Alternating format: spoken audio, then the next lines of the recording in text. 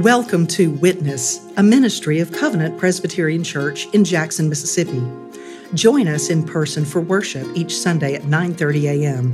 For more information about Covenant, including discipleship and mission opportunities, visit us at www.covenantpresjackson.org. Every week, as part of our worship, we confess the Apostles' Creed. As we approach the Lord's table, we confess our faith through the Apostles' Creed. We confess, not simply recite. Confess because the ancient creed is, in the words of C.S. Lewis, mere Christianity. Although not directly authored by the apostles, those who were with Jesus during his earthly ministry, Peter and Andrew and James and John, this creed is nonetheless faithful to their teaching. Teachings that's recorded in and revealed through the scriptures, the Bible, God's word. In fact, this creed, the Apostles' Creed, contains the very heart of the Christian faith. This creed contains the central proclamation of the church. We might even say the essentials.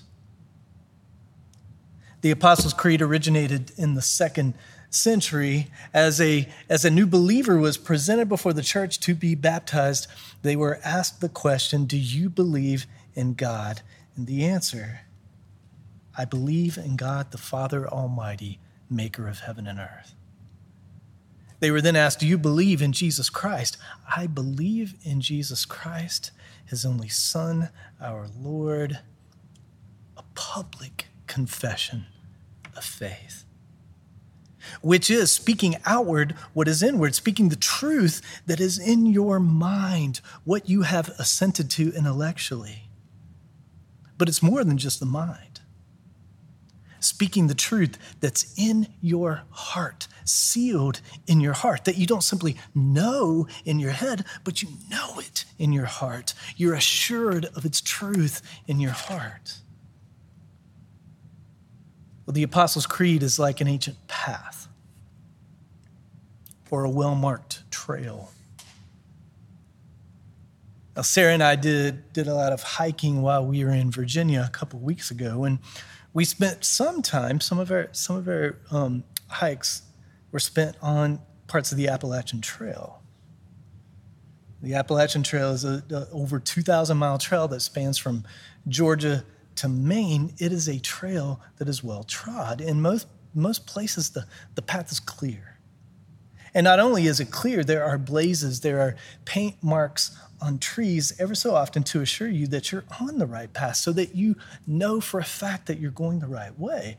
Now, if we had left the trail, we would have been in a vast wilderness in the mountains where we could easily get turned around, where we could easily get lost. Well, again, the Apostles' Creed is like that. It's an ancient path. It's clear. It's well trod by many before you.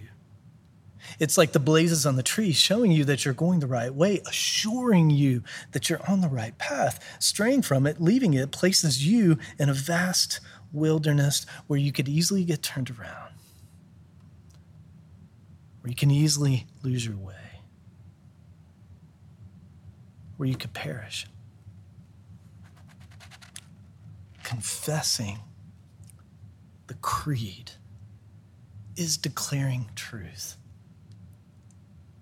God's truth that you believe. But when you confess it, when you confess this truth, you're also committing your life. You're affirming your loyalty. You are denying every false claim upon you. And you're witnessing to the world. And it begins with this phrase. It begins with these words. I believe. In Latin, I believe is credo. Of course, it's where we get the word creed. I believe. The Apostles' Creed is about faith. It's about your faith, what you believe, what you hold on to, what you cling to when you have nothing else. It's what guides you, what directs you, what orders your life. But more important than the actual act of faith, more important than the act of belief is what follows, namely the object of that faith. More important than the act of faith is the object of that faith. In what do you believe? In whom do you believe? The creed begins, I believe in God. I believe in God. God is the object of faith. Now, the truth is, everyone believes in a God. You can't help it. No one can help it. Because it's stamped into your very being. Your heart was made, your heart was created to know God, the one true God. Your heart was made, your heart was created to be in communion with God, fellowship with God. Your heart was made, it was created to worship and glorify God, to serve God. Your heart was made, created to have God enthroned within it, which means first in your heart, central to your heart. But because of sin, your heart is broken. Because of sin, your heart doesn't work right. Because of sin, you are separated from God. Because of sin, you are alienated from God, which then creates a hole in your heart. This separation, this alienation creates an emptiness in your heart, a void in your heart, and every person has it. Every person has it. Because every person has sinned. And this hole, this emptiness, this void can only be filled by the one true God. Now, if it's not filled with God, you'll try to fill it with something else. If it's not filled with God, you'll make something else first. If it's not filled with God, you'll make something else central. You will enthrone something else in your heart if God's not there. And it can be anything. Anything. It can be school. It could be your grades. It could be your work. It could be a relationship that you have. It could be your family. It could be money. It could be a sport. College football is coming up. It could be your reputation. It could be social standing. It could be your retirement. It could be anything. Whatever it is, if it is central to your life, whatever it is, if it is first in your heart, whatever it is, if it is enthroned, then you will serve it, you will obey it, you will trust it. And if it's not God, then it's an idol. A false God. Now, 16th century reformer, pastor John Calvin, Geneva, he rightly put that the human heart is an idol factory. The human heart is an idol factory. If God is not first, if God is not enthroned, if God is not the object of your faith, then something else will be. Your heart will yearn for it and desire it and create it and enthrone it. And whatever that is, not God, whatever that idol is, that idol will eventually disappoint you. That idol will eventually fail you. That idol will eventually leave you stranded and forsaken. If the object of your faith is not God, then you're off the path. You are in the wilderness. lost, perishing. The only object of your faith should be God, the one true God, who has revealed himself personally, who has revealed himself definitively in Jesus Christ, because Jesus Christ is God. He's God in the flesh.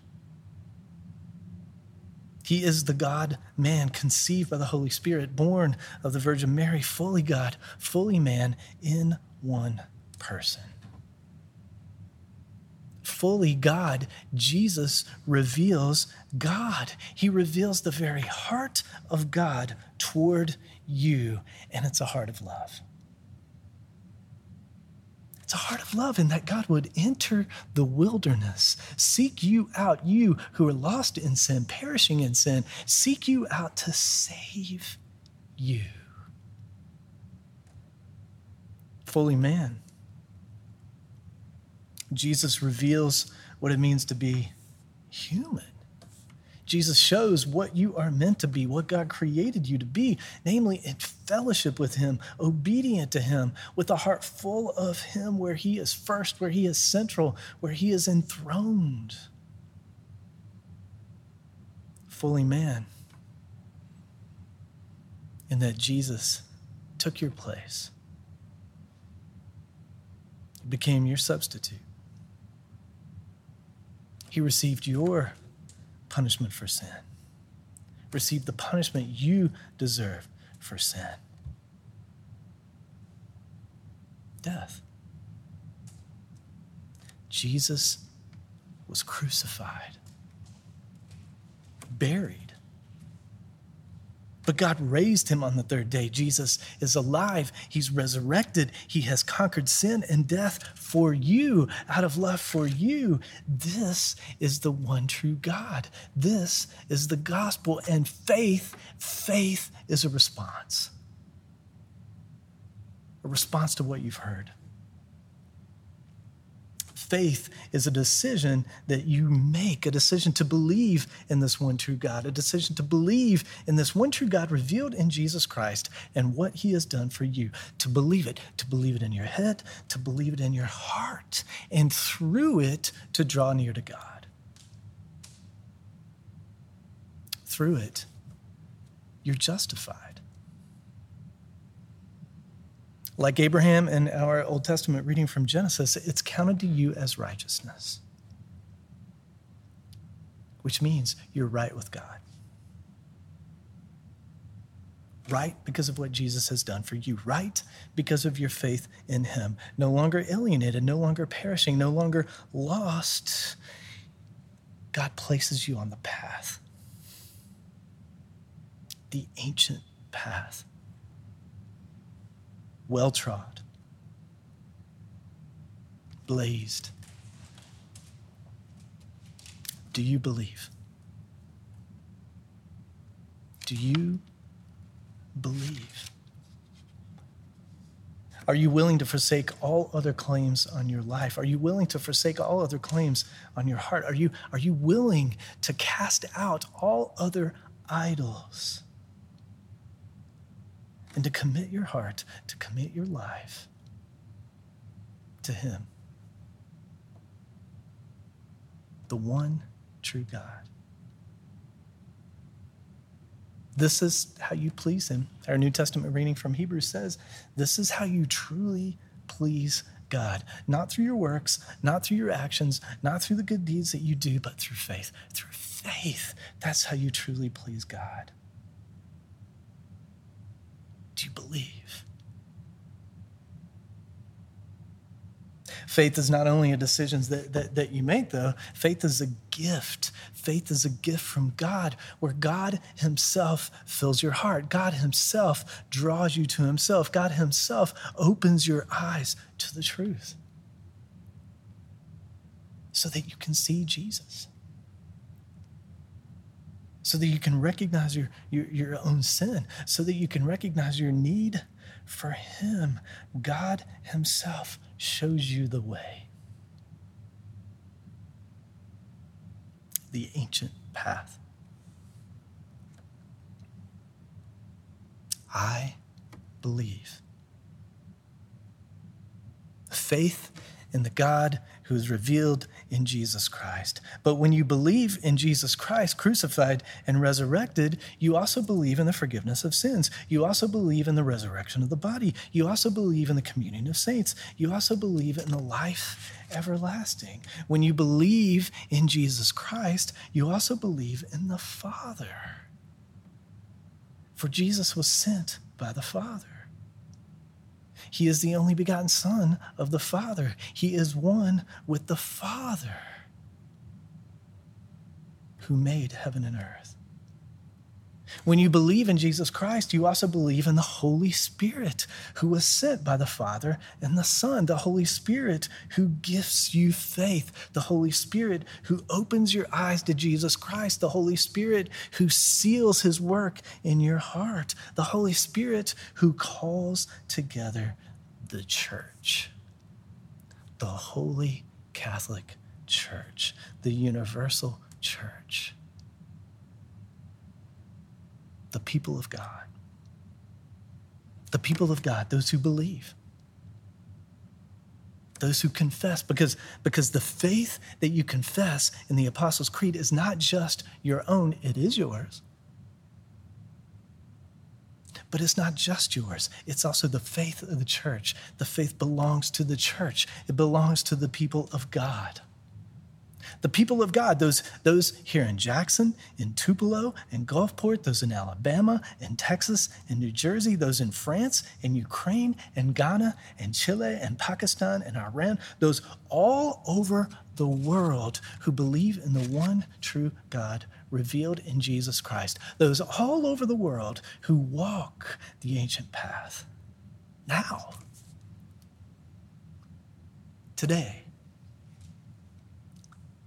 as well as those of faith in the past, as well as all those who confessed their faith in the past, and all those who will confess their faith in the future.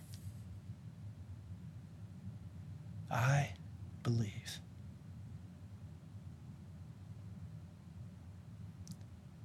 The Apostles' Creed is the path that enables you to keep your bearings in the world.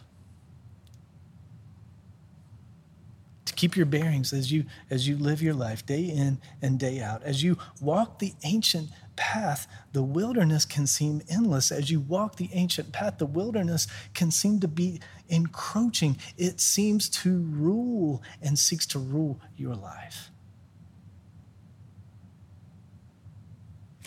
Every day, you're beset by fears. Every day, you're beset by anxieties. Every day, you're beset by worries. The wilderness.